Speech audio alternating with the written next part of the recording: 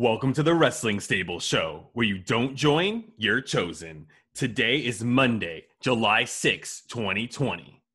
Saturday, we saw the Lions Break Collision Part 1 from New Japan Pro Wrestling. This is the American taping content from New Japan, while the New Japan Cup is happening over in Japan. This episode started off with Kevin Kelly interviewing Karl Fredericks. Karl was set to be in the New Japan Cup, which is going on right now in Japan, but things had to be shaken up, and now the participants for the New Japan Cup are only those who can make it to Japan. He was going to face the man who turned his back on Karl's LA Dojo trainer, Shibata, Bullet Club's Kenta. He also said they had to be given the green light to step out of being a young lion and show a little more personality. He was looking forward to shocking the world against Kenta in the Cup. He would have been wrestling only 5 weeks after separating his shoulder, though. Now he has had proper time to heal and has been able to spend more time training in the LA Dojo. Karl Fredericks won the 2019 Young Lion Cup, and I'm excited to see what he does next. Another bonus is we finally got some English commentary, so this was much easier for me to follow than watching New Japan Cup in Japanese. Now, I've been watching it for everybody, making sure to give you guys the results and the recaps of what's happening, but definitely didn't understand a word that was going on. So Kevin Kelly was joined on this episode on commentary by Chris Charlton and Gino Gambino. Bullet Club Zone. The first match was Clark Connors versus Alex Coughlin. This was a 1 fall and 10-minute time limit contest. This match was in an arena with only essential personnel and with no fans.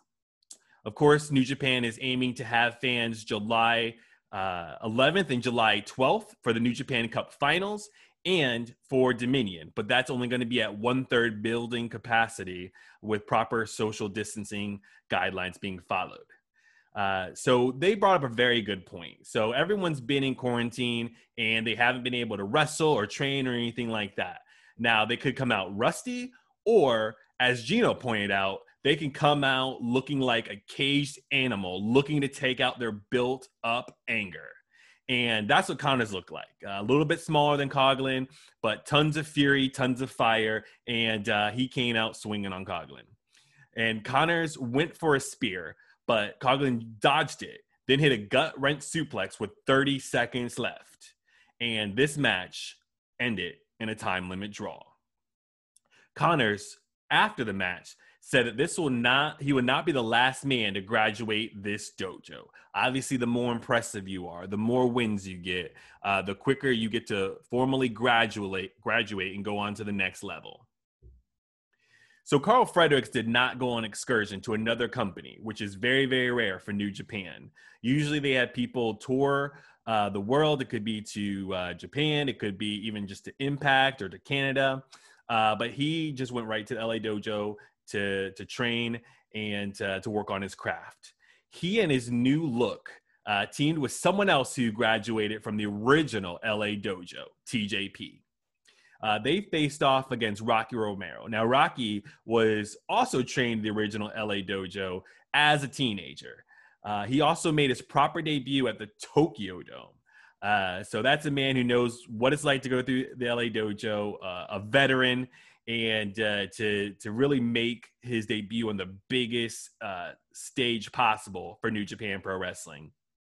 Romero teamed with a man who really would have been one of the odds-on favorites if it was open to everyone and everything wasn't going on in the world.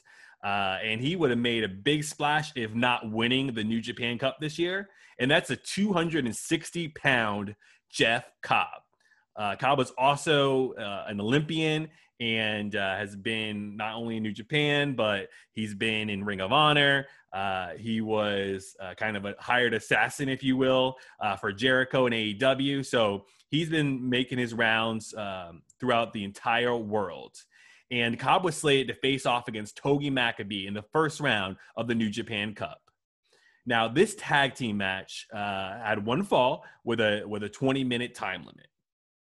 Fredericks, like I said, got the green light to step out of being a young lion.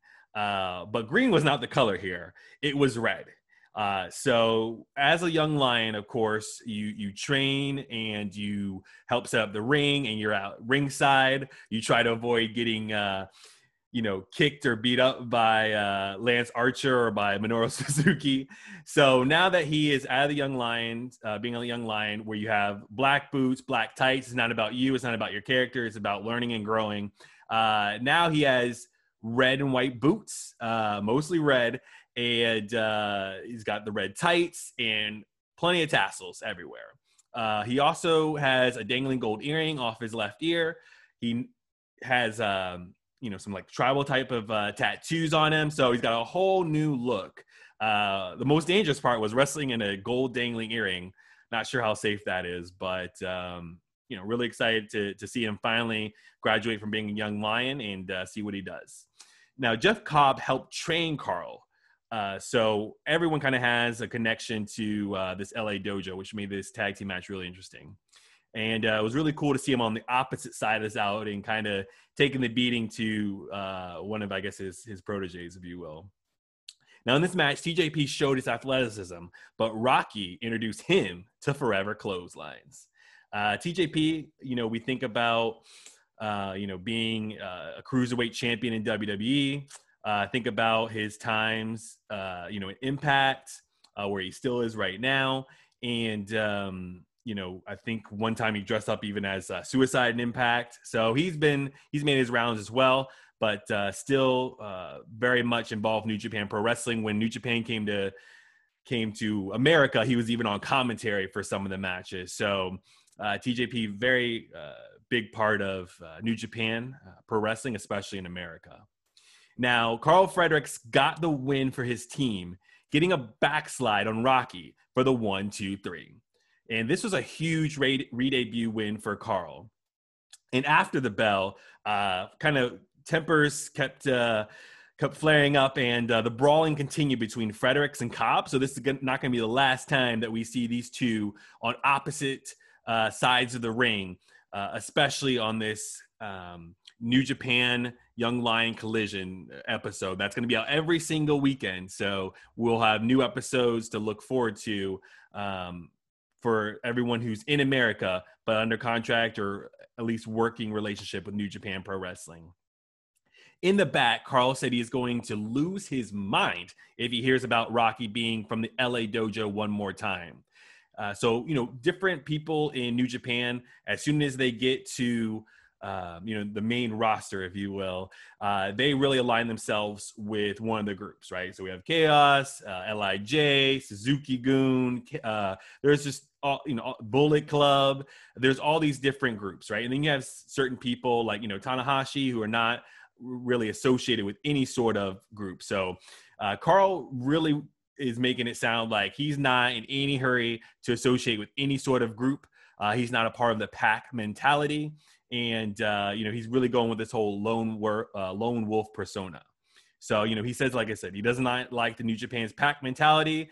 And he says that he's always been an alpha. So I'm not sure. I think his new nickname is like the Alpha Wolf or something like that, or Always Alpha. But that is kind of what he's going for now that he's re-debuted and he's able to properly introduce his character, if you will, to the world.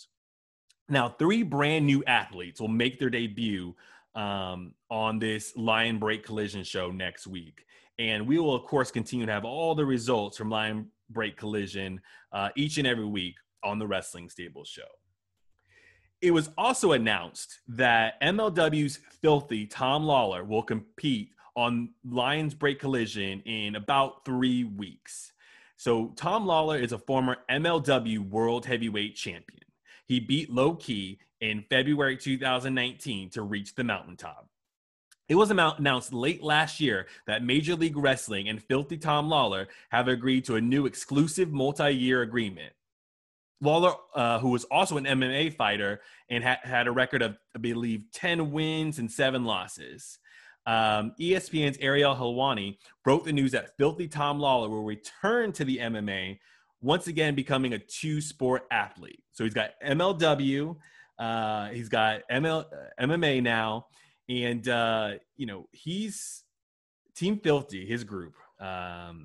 with Dominic and a couple other guys, are actively readying Lawler for his return to the cage for the Professional Fighters League. So he's got MLW and MMA, and he's also going to be the first MLW athlete to represent Major League Wrestling and New Japan Pro Wrestling. So Major League Wrestling, Professional Fighters League, and New Japan Pro Wrestling. So a lot of things on this man's plate, and he's just showing up everywhere he possibly can in any sort of combat sport he can. And speaking of Major League Wrestling, on this week's MLW Anthology, we saw a special look at Ross and Marshall Von Erich. They were originally friends with Filthy Tom Lawler when they first debuted, and Filthy Tom Lawler, was a champion at the time.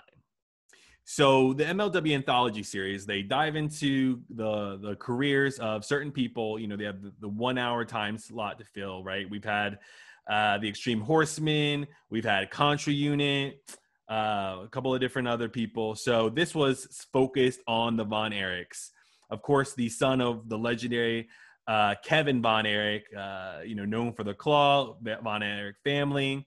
And this was cool because Kevin, their dad, is still their manager, still helps them train in Hawaii, tough life. And this match was in his old stomping ground of Dallas, Texas.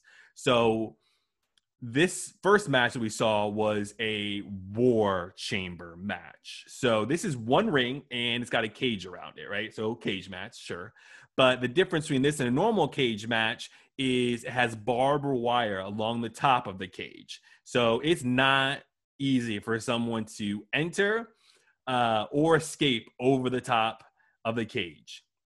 And so it's got the similar rules of a War Games match, except for instead of the 2 rings, it's got the 1 ring. And if you want to see, obviously, historic War Games in the 80s, and then, we had a couple of NXT War Games matches. But if you want to see MLW's version of War Games, go and check out their MLW Anthology series on the Extreme Horsemen. We saw a War Games match there.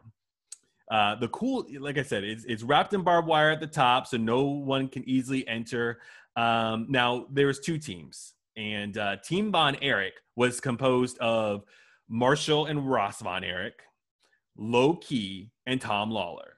And like I said, they were accompanied to the ring by Von Erich's father, Kevin Von Erich. They faced off against one of the most dangerous units that MLW's ever seen, Contra Unit. And that team was comprised of MLW World Champion Jacob Fatu, Joseph Samael, who serves as their manager, but is also extremely tough and can definitely go in the ring, Simon Gotch, who you might remember from WWE, and Ikuro Kwan. Now, the rules were that 2 men start, and then every few minutes, I believe it's 5 minutes, a new man from each team enters. Now, Ross Von Erich was the last one to enter for his team, and he entered to a thunderous ovation. The people were ready to get this thing going. So the thing with the War Games or War Chamber, you can't win by pin or submission until everybody is in the cage. So once all men entered, you can win by pinfall or submission. I don't think you want to climb over the barbed wire. Even if you could, I don't think you can win like that. So unfortunately, though, for Joseph Samael, a member of Contra Unit, by the time Ross entered, he was already wearing a crimson mask, bleeding all over the place. And we also saw a masked man. So I guess a masked Contra soldier. You couldn't see who he was. He tried to enter the cage, which wouldn't be very smart with the barbed wire, but he tried it anyways. And he was stopped by by Kevin Von Erich and the famous Von Erich claw. So Lawler locked on a rear choke onto Samael, but Joseph escaped by using, I guess, a spike he had to break free. Then Kwan used red mist on Lawler, who was then super kicked by Fatu. Fatu hit the springboard moonsault, but Low Key broke up the pin. Now, the Von Erichs used a lot of their creativity, and one had Simon Gotch up on an electric chair on his shoulders, and then the other one grabbed him with the claw, and they used this combination powerbomb electric chair situation to take Simon Gotch to the mat and to pick up the 1, 2, 3. So the next match that we saw was for the MLW World Tag Team Championship. Dynasty members, MJF, as most of you now will know from AEW as well, and the most marketable, Richard Holiday, defending their titles against the Von Erichs in a Texas Tornado match. Even though it was in Chicago. But this was from Chicago, Illinois in November of 2019. Now, I'm not going to go over the results of this match because I highly recommend you go and check out this match and the rest of MLW's content for free on their YouTube channel. And special programming note, I know MLW Underground is returning next week. I'm not sure if it's in the place of this ML anthology show. So we'll either get one or two things, but we'll definitely have MLW Underground, which is a very old concept and show for them. But that is going to be returning to our programming lineup next week. Thank you guys so much for checking out Wrestling Stable. Where you don't join, you're chosen. See you tomorrow.